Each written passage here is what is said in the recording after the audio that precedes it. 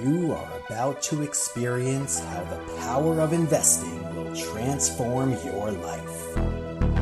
Welcome to the Mike Germanario Podcast.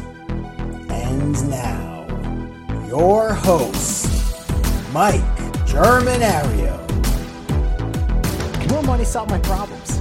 No, that's the short answer, because money is just a tool that affords you quality of life.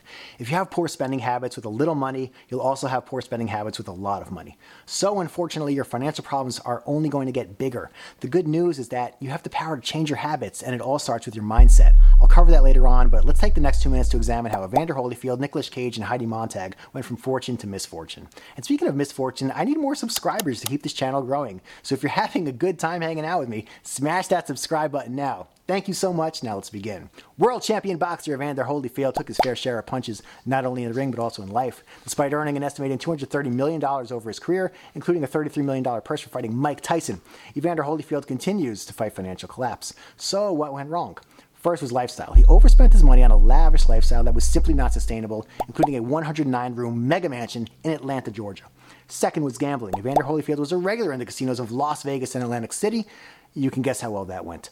Despite Olympic glory and heavyweight championships, ESPN reported that Evander Holyfield struggled to pay $3,000 alimony checks, his house was foreclosed on, and everything he cared about was put up for auction. And he's not the only pro athlete to struggle financially. According to CNBC, 60% of NBA players go broke within 5 years of departing the league, and 78% of former NFL players experience financial distress 2 years after retirement. It's also been reported that Major League Baseball players file for bankruptcy 4 times higher than the average person within 5 years of retirement. I feel bad for Evander Holyfield because he wasn't able to enjoy his life and use his money for good after boxing. Every day continues to be a fight, and that's sad. Nicolas Cage was one of the top grossing actors in the 90s and early 2000s. He was worth a whopping $130 million from films such as Gone in 60 Seconds, National Treasure, Snake Eyes, and more. Rumor has it that in the year 2009 alone, he made $40 million. So what happened?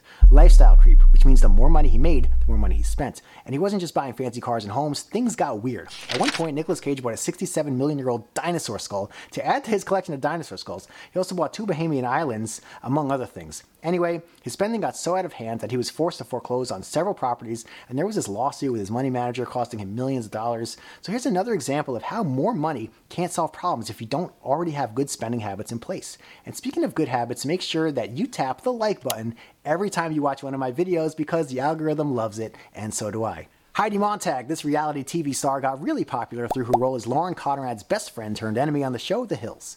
She earned most of her fortune from that show over 4 years, plus her appearances on other reality TV, including Celebrity Wife Swap. At the peak of her career, she had accumulated a $10 million fortune. Here's what went wrong. First, an expensive debut album failed as she attempted to break out into the music business. Second, lavish spending, including an estimated $1 million on handbags and an additional $1 million on clothes, hurt her net worth. Today, Heidi Montag is reported to be worth about $300,000, which is a big fall from $10 million. Did you notice the pattern? Lavish spending, lifestyle creep, poor spending habits, whatever you want to call it, this is why more money can't solve your problems, unless you work on your money mindset to develop good money habits such as keeping a monthly budget and saving and investing for retirement. The more you can automate these habits and create a monthly routine for yourself, the better. Check out my other video, How to Budget, Beginner Friendly, for more. And as always, I want to help you guys out as much as I can, so here's my 5 easy investing rules. It's a completely free guide that I use before making any investment decision. Link in the show notes, make sure you get your copy. Now watch my next video, and I'll see you there.